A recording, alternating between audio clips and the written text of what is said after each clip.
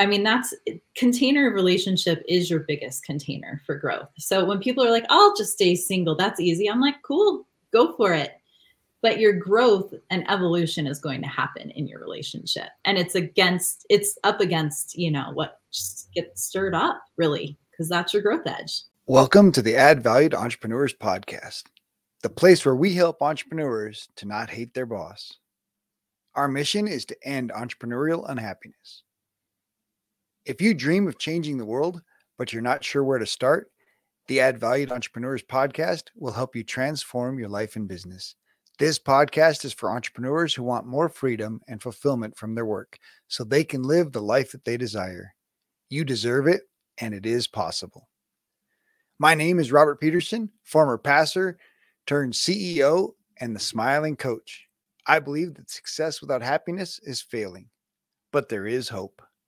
Join us each week as we bring you an inspiring leader or message to help you. Thanks for investing time with us today. Our guest today is known as the Pleasure Priestess. She's a sexual liberation and somatic embodiment expert who helps dissatisfied women and their partners learn how to heal relational wounds. Erin Berry helps them explore their sexuality and reclaim their joy so they can experience mind-blowing pleasure in all areas of their life and deeply connected relationships with both themselves and their partners.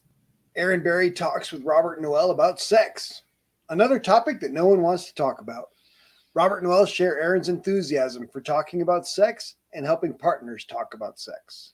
Sex is amazing and too often leaves people wanting because they don't communicate about what they enjoy and how to improve their connection. Erin, as a sex coach, helps people communicate and find the pleasures hidden within their bodies and relationships. If you're an entrepreneur who started their business with a purpose and a passion that has been lost in the busyness of the daily grind, we get it. That is why we've opened up our free strategy calls. A lot of entrepreneurs, probably including you, just want a sense of clarity on the barriers holding them back that you need to overcome in order to accelerate your growth and achieve your dreams. These short 30-minute calls give you a chance to work with one of our coaches without any commitment or pressure. Scheduling is easy. Just go to smilingcall.com. Let's jump on a call and get you the help and clarity you need. Select a time and let's build your business. It's time for you to add value. Erin, thank you so much for joining us today. I'm looking forward to this conversation, and I just want to appreciate Jess Bonasso for introducing you and for inviting you to be on the show. So our typical guests just share their entrepreneurial journey, and then from there, we just kind of see where it leads. All right. Sounds good. So just start at the beginning. Sure. All right. What do you want to share with us? Yeah. So let's see. My life kind of imploded about 6 years ago. It was like a bad country song. I got divorced, moved, lost my job. Like all the things happened, which now I realize was exactly divinely, divine intervention. I kind of saw the writing on the wall as my corporate job was sinking. I was a corporate recruiter, and we were laying off a bunch of people and not hiring them. And so I took that as an opportunity to create my LLC and start doing what I was really passionate about at the time, which was teaching yoga and leading retreats, which is how my business started. 6 years later, I am back to using my psychology degree, and I am a coach. So I started coaching women around just life and self-love and self-care. And since then have become certified as a love, sex, relationship coach.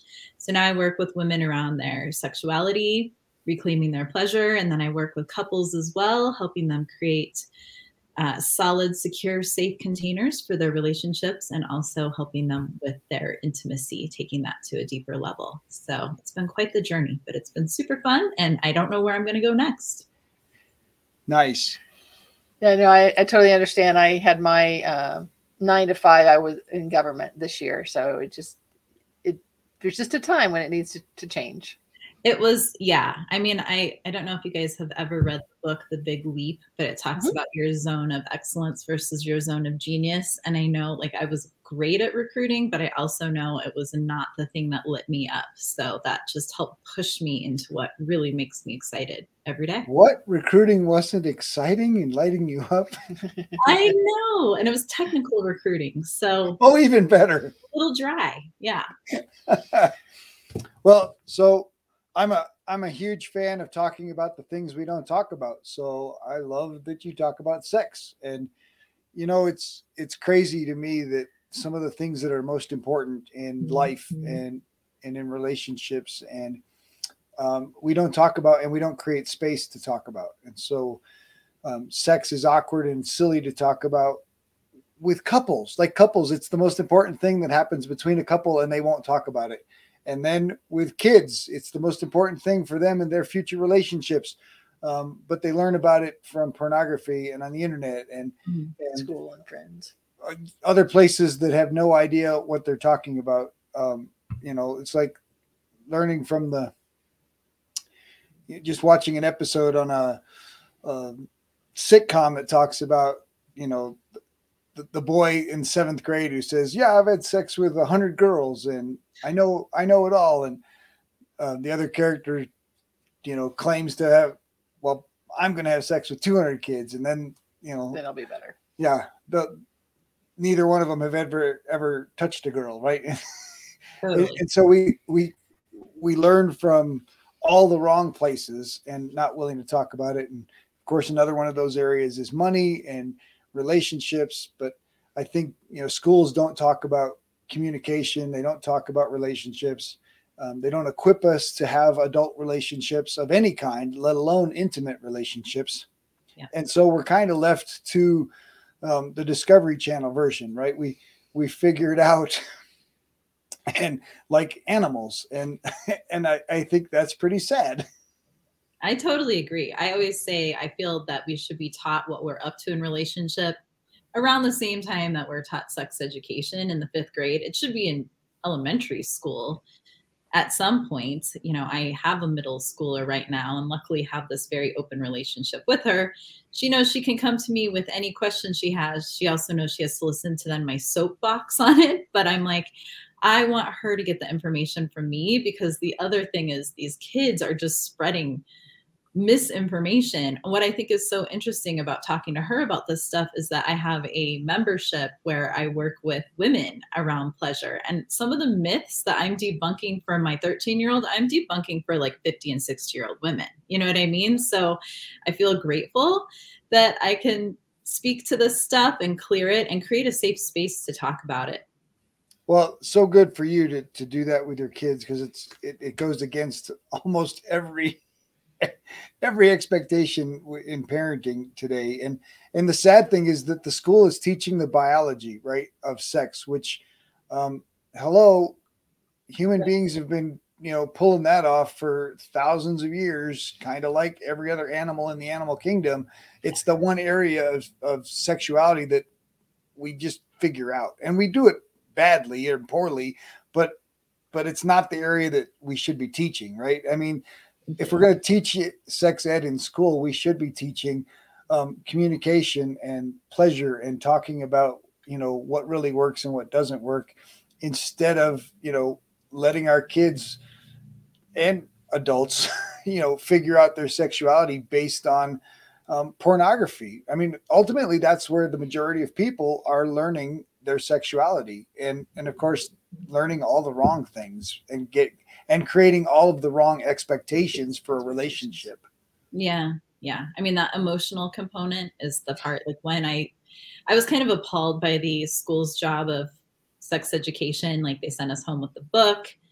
And so I was like, I'm definitely going through this with her before she does it at school. And at a certain point, first of all, I laughed at some of it. Saw one of the videos ahead of time. They didn't even have a girl in the video. It was like two confused boys. And it was from the 90s, like it hadn't been updated. So there was that happening. But at a certain point, when we got to the like zygotes and stuff, I'm like, your science teacher can teach you this. I want to talk about pleasure. I want to talk about your pleasure, how it's just as important as everybody else's. Like, don't have sex with someone to get them to like you. Like, pretty much everything that I wish someone would have taught me, because I think it's just so important. This whole idea of like safety is something I end up working a lot with my couples with.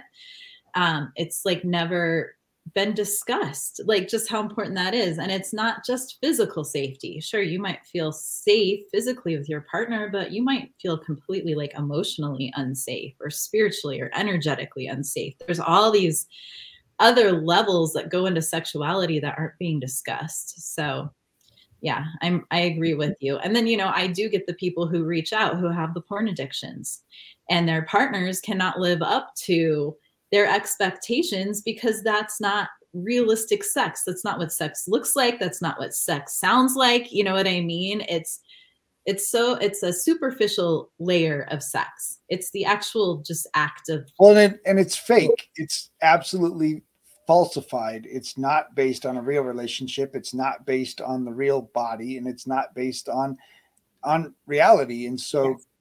when we attach expectations to that, somebody just recently shared a TEDx talk, and the lady in the TEDx talk is basically sharing how all the kids today are bald down in their region, and it's based on pornography because their parents didn't teach them about that, and now we've got a whole generation that pubic hair is no longer normal, and it's because of pornography that was spread, and it's like, oh my gosh, that's crazy, and it's really because nobody wants to talk about these elements, and so I love that you're talking about it. I love creating safe space for people for where basically anything goes, right? No judgment, no, and that's hard for parents. That's hard for couples, and creating the opportunity to communicate. I came into coaching out of the pastoral ministry, and sex and money are the two biggest challenges for couples, and yet sex should be the most enjoyable experience for a couple, and money should be the most important thing that they're able to talk about. And if you can't talk about the thing that brings you the most pleasure, and you can't talk about the thing that's the most important for operating your life, what do you talk about? Well, it turns out they don't. Right. and that's the sad thing. And then of course, because of pornography, because of these expectations, because of the myths about sex, we've turned it into an animalistic, like you said, a girl having sex with a boy to get him to like you, or men having sex with women for themselves and not doing anything to take care of the woman's pleasure, which is more challenging. It's not as simple. It's not it, and it's not just a physical act, which I think for a lot of men, it's become a physical act for simply the idea of, satisfying themselves. And ultimately they're not satisfied because they're not creating the emotional connection that really belongs in the sex act. It's a relationship. And it's, I mean, obviously this is an area that our culture is completely broken and full of myth and full of craziness. And unless we start talking about it, nothing's going to change. Yeah. I mean, that's part of like why I do what I do is normalizing it. But also, I mean, you touched on something very important, like women's bodies work different than men's bodies. Most men's bodies work the same as one another, but then all of women's bodies work different from one another. And in fact, our bodies work different from how they worked in our 20s and our 30s. We change over time. And so what I've found fascinating in the work that I do is I assumed women were comparing themselves to porn or other women, but no, a lot of times they're comparing themselves to themselves at earlier stages in their sex lives, before they had kids, before they had responsibility, before they had stress, and it does, all of that affects your ability to surrender, which is the key to women's pleasure. So women are out there trying to like think their way into an orgasm. Force it to happen. There's so much of our head that's involved. What was that? There's so much of our head that is involved. Yeah, and really pleasure's through the body. So as long as we stay up in our head, we block ourselves from that, but we think we can think our way into it. It's so fascinating.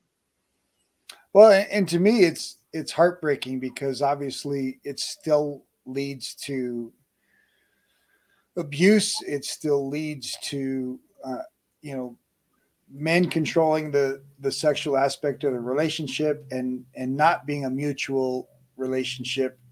You know, and obviously, I think because we're not willing to talk about it, um, it leads to these opportunities for abuse. And over these last few years, you know, the Me Too movement and some of these movements have come out, and they're making men out. Men are the bad guys. They're absolutely evil. But I think the story that behind that is, if we're willing to talk about it and we're willing to say, you know, hey, my gym doctor, my gymnastics doctor, you know, put his fingers inside me saying that this will help me be a better gymnast. Is this true? Right. And from us outside looking in, you're saying, well, obviously, duh, no. But that happened to hundreds and hundreds of girls in front of their mothers. Mm. And they were so convinced that this was a treatment to help make them better gymnasts. And I think the challenge is that we're not giving people a space to talk about these abuses and to talk about how they feel. And of course, in some cases, they try to make the victims out even worse, like they, you know, instigated it. And I think, you know, the way to stop abuse is for more people to be open to sharing what's happening in their lives. I feel like okay to talk about. Yeah, the same with money, right? Like we don't talk to our neighbors about the interest rate they're paying or the extra fees they paid when they purchased their house, and why not? Like, how do we know that? Oh wait, I'm being charged this extra fee. That's not fair. But the only way we know is if people start talking about money and how they're using money and what they're doing with their money and how much interest they're paying and what fees they're getting charged. It's the same thing in sex. And I think we've normalized some of these expectations where women aren't receiving their fair share and they're not being taken care of in a healthy way. And I mean, the idea that, like you said, women in their 50s that don't understand that there's pleasure happening in this exchange, like that's heartbreaking to me. I mean, we've been together for 30 years and recognizing, obviously both of us have changed over those 30 years, but mutual pleasure is still has always been, and hopefully will always be the intention of our relationship. And I know that doesn't happen for a lot of people. In fact, I think the majority of people aren't in that space. I think it's shifting. You hope. touched on so many things there, like the shame piece. I think that's what keeps people from talking about money and sex, for sure. Depending on like how they were programmed and conditioned to think about sex and what's okay and what makes it right or wrong and makes them right or wrong. I think that's true of money too. And then I think there are really it's. I was just talking to someone about this the other night. I mean, I feel men have had a hard go of it as well. I mean, there's been a lot of things that men have been taught are right or wrong. And so the men who are stepping up and really showing up for women now are not only fighting against everything they believe in their own bodies, but against like society at large still, you know, like the patriarchy is still alive and well, you know? So it's like, it's hard work. And so I think, you know, it's great when men do show up like you, who are like, I see what is important for women, and the women who are showing up for themselves. I mean, that's one of the things that, like, no matter who I work with, I usually end up working with the women separately because we have our own stories about things, our own shame, our own beliefs about ourselves that keep us and block us from our pleasure. A lot of our conditioning is around thinking it's not as important. You know, our bodies have been used against us. You know, marketing still, if you look at, you know, certain ads, you'll see women's bodies are used for other people's pleasure, not themselves. So anything that I can do to actually change that narrative and bring it back to like, no, actually it's your body and your body was wired for your pleasure, and to tap into that, that's that's what lights me up. And I do see like women 40 through like 60 years old, that's like really our sweet spot. I think that's where we move into our prime. And I think that's also where we find that freedom to be like, no, you know what? It is about me. So that's pretty exciting as well. Yeah, I think that kind of ties into the empty nest and we have this identity and we have these roles where we've developed over the years, and we have to fulfill the roles that society gives us, that our family gives us. And it's about that, midlife crisis time where we're trying to figure out who we are as a person. And if somebody I can totally see where that would lead into having this, a sexual awakening or whatever you want to call it, to move into that, because they've developed and they're realizing that there's more to life than just being a mom.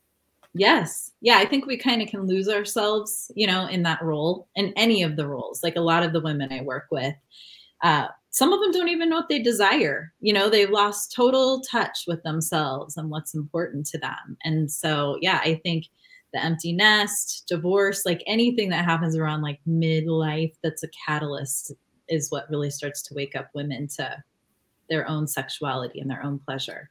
When you mentioned the stories that we tell ourselves, and I think, it's interesting, I think, and maybe this is a myth, but I feel like, boys were encouraged on the sexual side and girls were told, no, yeah, not, it's not okay to touch yourself. It's not okay to pleasure yourself. And there's that double standard that plays out. And then women that can't explore their own body, how on earth can you tell a partner what feels good when you have no idea? Yeah. You mean this is supposed to feel good? Right. I mean, really, I believe there's women that just simply believe that they're supposed to, do their part for the man's pleasure and not for themselves. And yet they've been created with all of these pleasure centers and all these nerve endings that are designed to make them feel good. And they don't even know that they're there. Right. Yeah. It's interesting. I've talked to a few people that when we start talking about if they're looking at doing sexuality work with me, either in partnership or individually, that they actually have this belief still that focusing on their pleasure somehow takes it away from their partner, which is the reverse, actually, because the wonderful thing about being a woman is like our orgasmic potential and our pleasure potential is like never ending. Like it's not, we don't have a refractory period like men do. You know what I mean? We can just keep going. And so it's like the total opposite of that, where it's like, if you actually take time to explore yourself, like you were saying, you actually end up finding out things about yourself that you can share with your partner, because there's also this assumption that your partner is going to know how to push all your buttons. Well, going back to what I just said, like we are all wired differently. We have all the same parts, but they do not work the same. And so, yeah, you have to kind of know what your own buttons are so you can tell your partner how to push them. Love that assumption. That assumption is like, that goes in communication. And text message, and now our modern communication is so much worse in this, but those assumptions of assuming that he knows. We will be right back after this short break. This episode is sponsored by Perfect Publishing, a different approach to publishing a book. Perfect Publishing carefully chooses heroes of hope who exemplify living a life they created through faith, hope, patience, and persistence. No matter what page you open to in this mini cube of hope, you will find a leader with a big heart. You will see you are not alone. The authors may share similar challenges that only hope and action could resolve. Get your free ebook at getadoseofhope.com. Welcome back. Let's get back to more greatness. Yeah. And then sitting there being frustrated when he's like missing the mark, but not like using your voice to talk about it. And that applies not just to sex, it applies to their relationship, because, if he loves me, he'll call me. Well, if he loves me, he'll know what to get me. Yeah. I mean, that's both sides though. There's all this like, oh no, absolutely. Yes. Yeah. Yeah. I think that when I hear my daughter most recently was the one that I've heard, but if he loves me, he'll just know what to get me, or if he loves me, he'll know what I want. And then he comes back with, the opposite coffee or the opposite drink, or, well, you should have known. I'm like, no, you've got to tell him. especially if you have an expectation, communicate expectations. And oh, so powerful, because this idea that love creates this, I don't know, brain connection that you just automatically know what the other person wants or needs, or holy smoke, I don't know where that idea came from, but it's terrible. It's Yeah. terrible for sex, and it's terrible for any other aspect of your relationship. If you have an expectation, communicate it and ask for it and put it out there. Yeah. Yeah. I mean, our brains work totally different, number one. So we got that going on. And then, what's interesting about that whole dance is it reminds me of like polarity work, which I work in as well. But it's like, it's your differences that actually attracted you to one another. And then you get into a relationship and you're like mad that the person isn't showing up like you. But that if they did, there'd be no attraction, And because they're the opposite, they can't read your mind, nor should they be able to. Like, really, that is the work of communication. Like I always say, and maybe you felt the same way when you were in your pastoral duty, but if someone comes to me and they're like, oh, we never fight or have any conflicts, I'm like, that is such a red You don't flag. have a relationship. Yeah. I mean, you are going to bump up against each other. That's what you're doing in relationship. You're still trying to get those needs met from childhood. You are working through and seeing where you still have growth in yourself. And so this idea that like, oh no, like that go along to get along, that's not communicate, that's assume, that's expect. I mean, it causes so much underlying resentment in relationship. So yeah, speaking my language. And you just, I mean, you touched on that idea of growth, right? This is where growth happens. It's like a crucible. If you don't heat it up and you don't get it hot, then the impurities can't rise to the top. Mm-hmm. And I think you said couples that never fight don't have a real relationship, because they've never pushed each other. They're not communicating to grow. They've never pushed each other to another level. And the only way you get to another level is in the heat. Yeah. Well, and I think, we're up to different things in relationship now. So I think before it was about like creating a big family to run a farm or whatever. Like there was a purpose for like ownership and connection and relationship that way. There's no purpose really for that anymore. Like women don't necessarily need men to support them anymore. And, the dynamic has totally changed. So what we're up to is really more about like, I mean, container relationship is your biggest container for growth. So when people are like, I'll just stay single, that's easy. I'm like, cool, go for it. But your growth and evolution is going to happen in your relationship. And it's up against, what just gets stirred up really, because that's your growth edge. Oh, so good. Yeah. I mean, we've been talking about just the environment and being able to know and accept criticism, whether, so feedback being positive and negative. So you're going to hear what you're good at, you're going to hear what you're bad at, but you can't acknowledge either of those if somebody doesn't tell you. Right. Yeah. Or you don't feel that trigger. I mean, that like, I think that's become a pretty like popular word recently. And this idea that like someone's triggering you, but really if you're feeling triggered, it's because there's something for you to look at instead of yourself, My favorite story with that, my mom and dad were married 55 years before my mom passed, but they'd gone on a trip. They were retired. And so RV they're going across the country and taking their camper, and mom's co-piloting. Mom's co-piloting, navigating, and something went wrong and they missed a turn. And of course it's hard to turn the stupid thing around. And I can envision all that happened. And my dad literally blew a gasket, and it ended up like with an ulcer that was bleeding inside of him, and ended up in the hospital. And when we talked on the phone, because they were down in Texas, he says, "You got to tell your mother to stop making me mad." And I'm like, that's not how it works, Dad. and I know that he knew that. I know that they've gone through this, but what was happening was my mom's Alzheimer's was one of the early symptoms showing up, and she'd gotten lost and she got confused. And of course, in the moment of confusion, he's upset because they're missing a turn and it's hard to move, hard to turn around. and it hadn't happened before. And so he's almost like, I feel like you did this on purpose, and now we're stuck in this situation. And so I think there was some confusion for him as well, because it just didn't make any sense that my mom had gotten lost after, all these years of trustworthy navigation. And so, but it was one of those moments of, tell your mother not to make me mad. And it was like, that's not how this works, right? Only you can control whether or not you get mad or not. Yeah. And it was thankfully I have a fantastic relationship with my father, and he was very open to coaching and reminding that, this is on you. And Awesome. and he owned it. But I just, there's so many people that are more than willing to, Blame. we call it the victim role, but ultimately they're putting that responsibility for their emotions, for their feelings on somebody else. And first of all, no partner can satisfy you to that level. No partner can make you happy. No partner can keep you happy.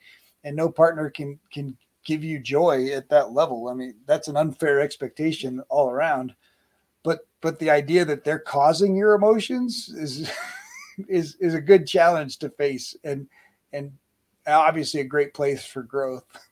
Oh, totally. Yeah. I don't know. I always think of this line in Jerry Maguire that I used to love that movie. I used to think it was so romantic. And now I'm like, oh my God, there's such a load of crap like that. You complete me line.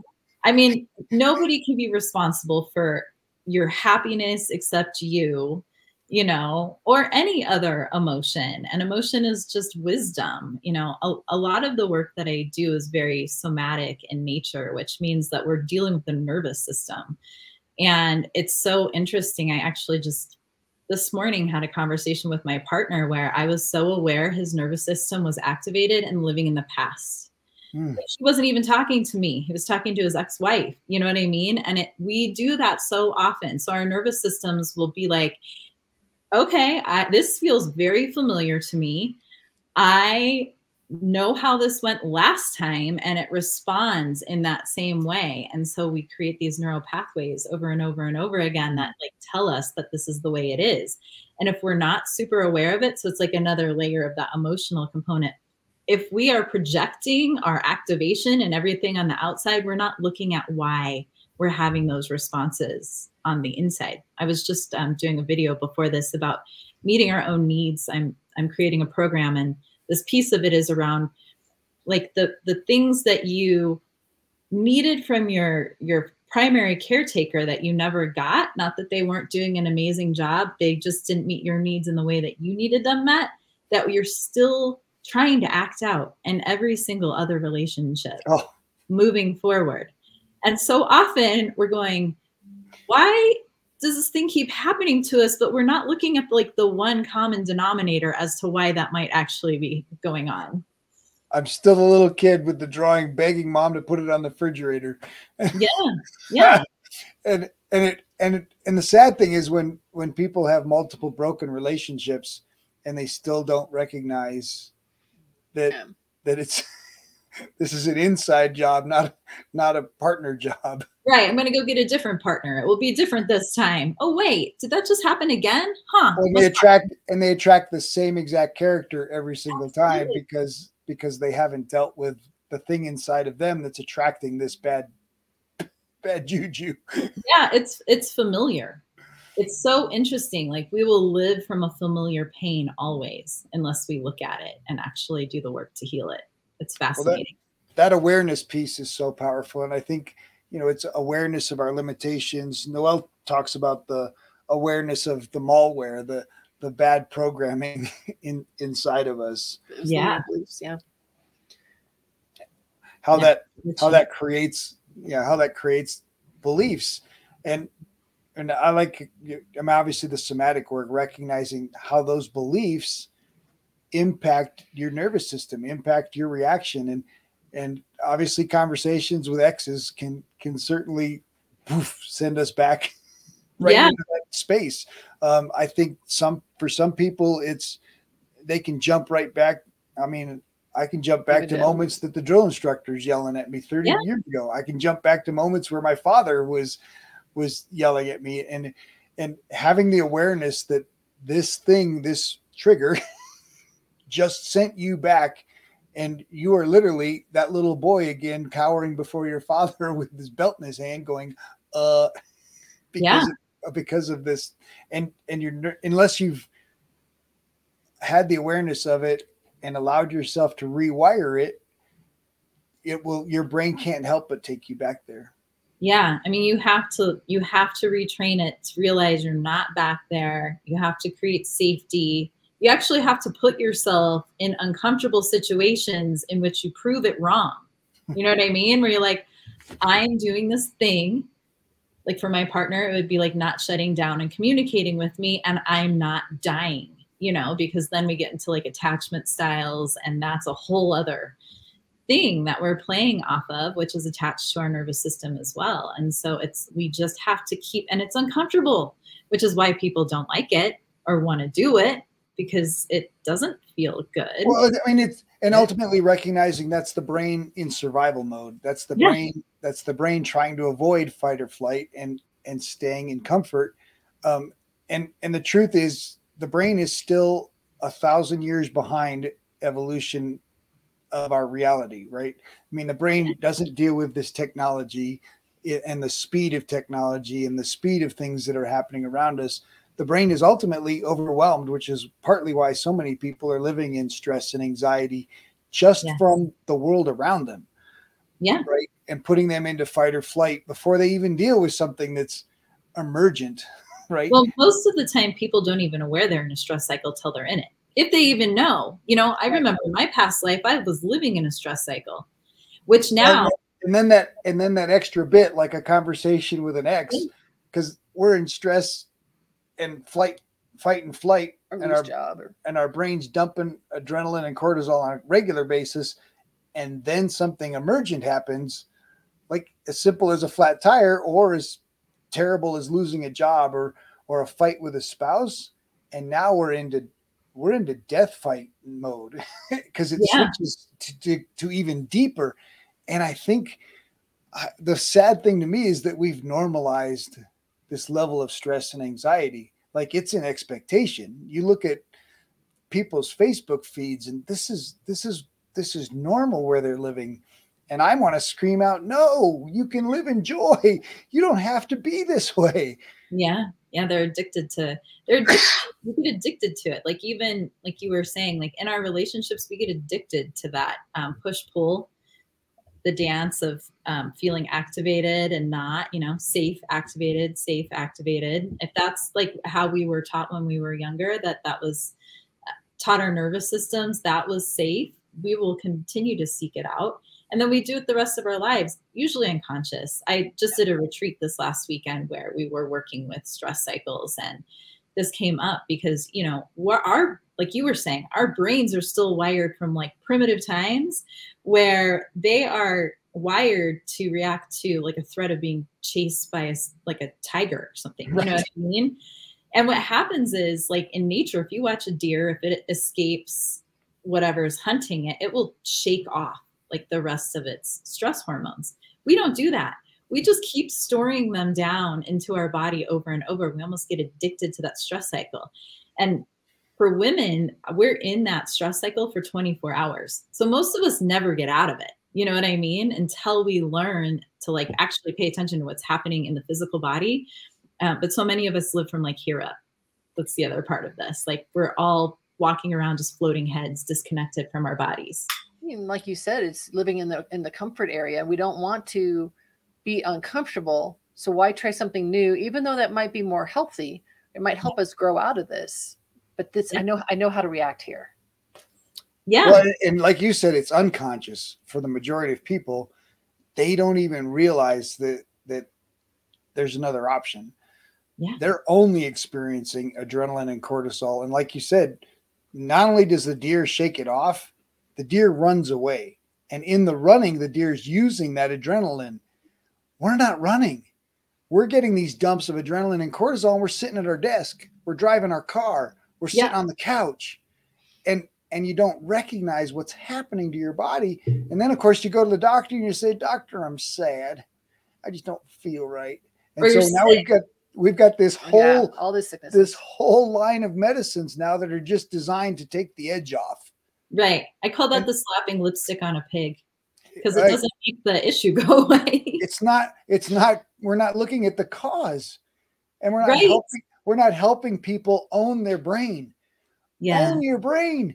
You get to control it. You get to be in charge of it. It's making 95% of the decisions for you, but you get to program it. You get to choose, and nobody's choosing.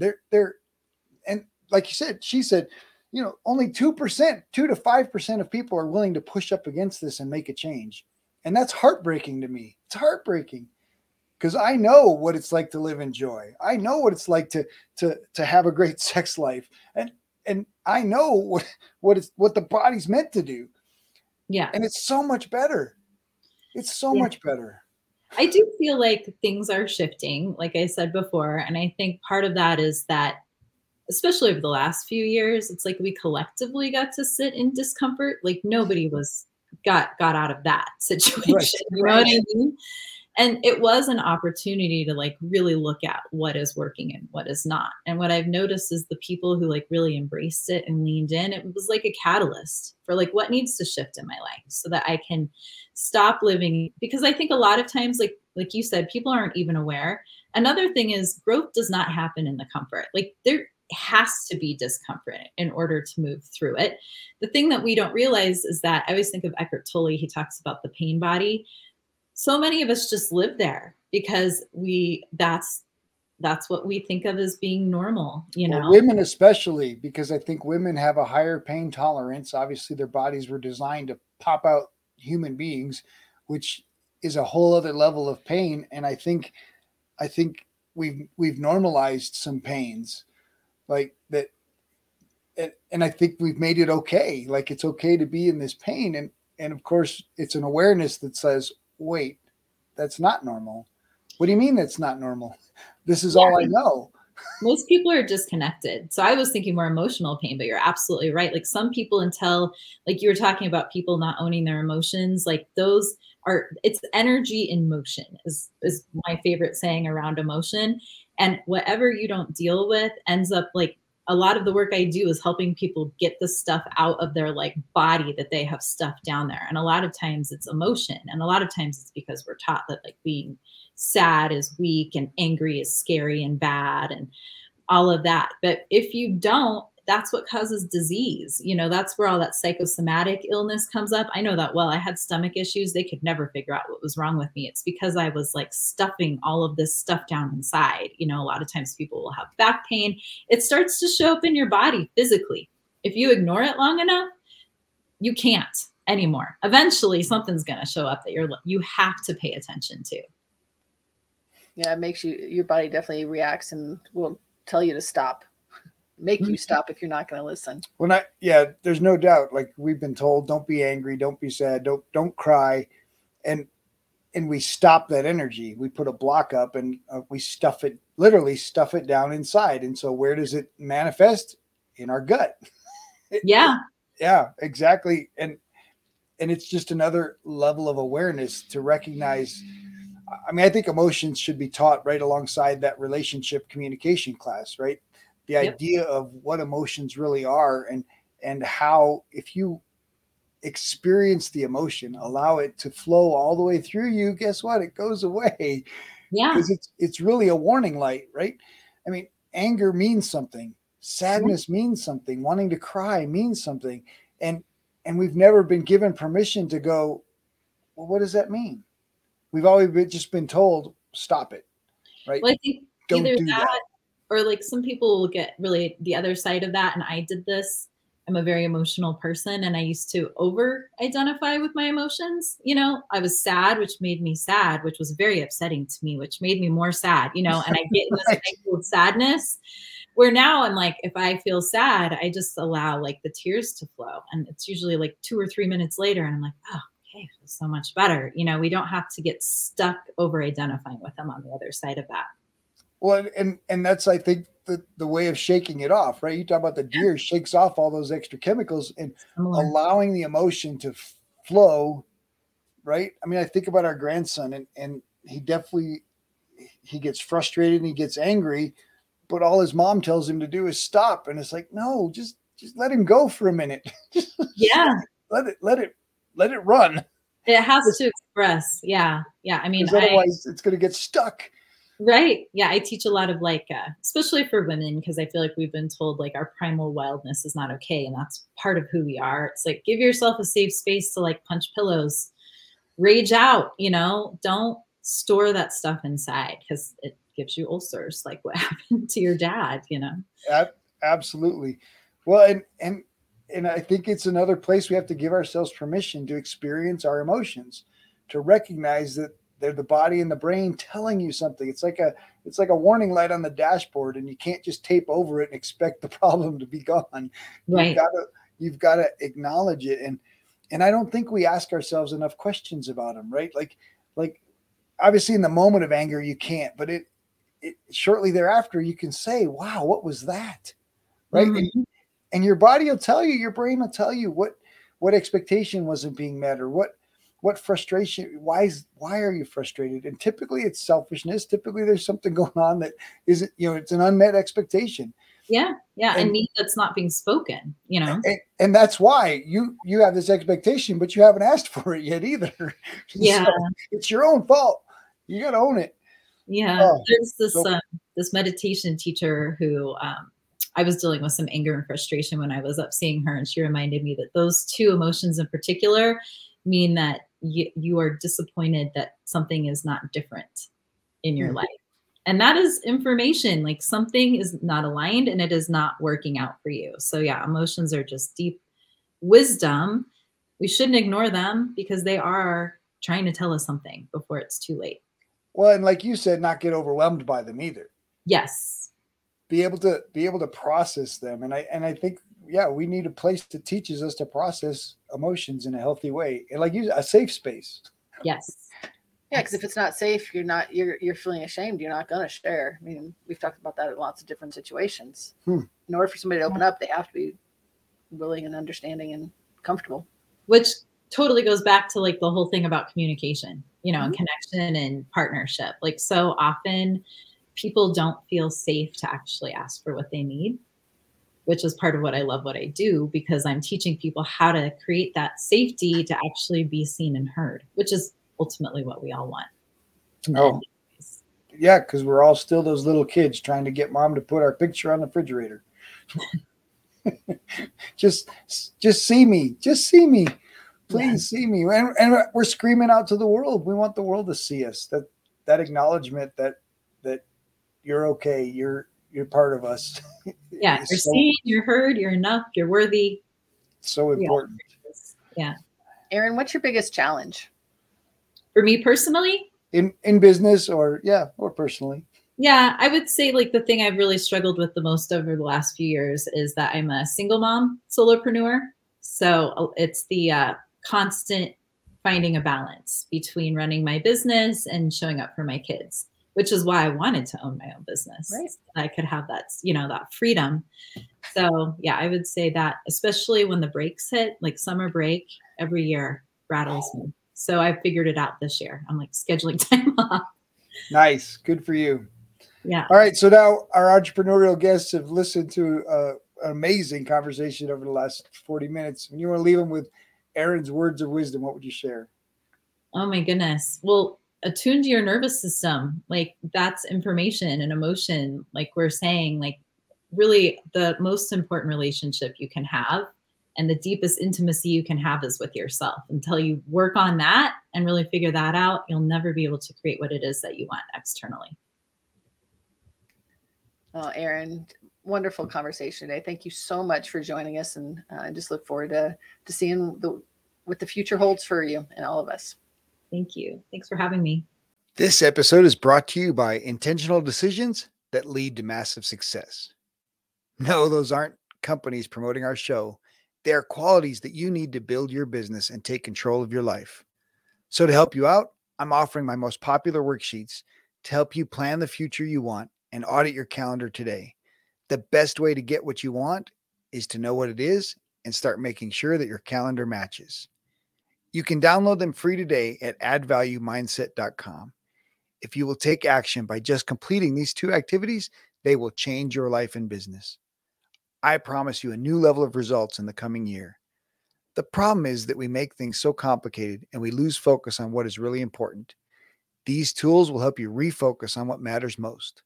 When you align your passion with your purpose in your work, you can be happier and start doing the things you wanted to in the first place, like spending more quality time with the kids. To get your free copy of the tools to start tackling your busy schedule, go to addvaluemindset.com. If you enjoy the show, please like, subscribe, leave a review. But most importantly, if you enjoyed this episode, share it with someone who needs to hear it. Share, share, share. In our next episode, Kathy Riley shares the shine. As she spent 20 years using her gifts and talents to support lawyers, she decided to shift and use those gifts for others. Her journey of discovering that the world needed her voice and she wanted to be a role model for her daughter. She shares how she works to empower and encourage others.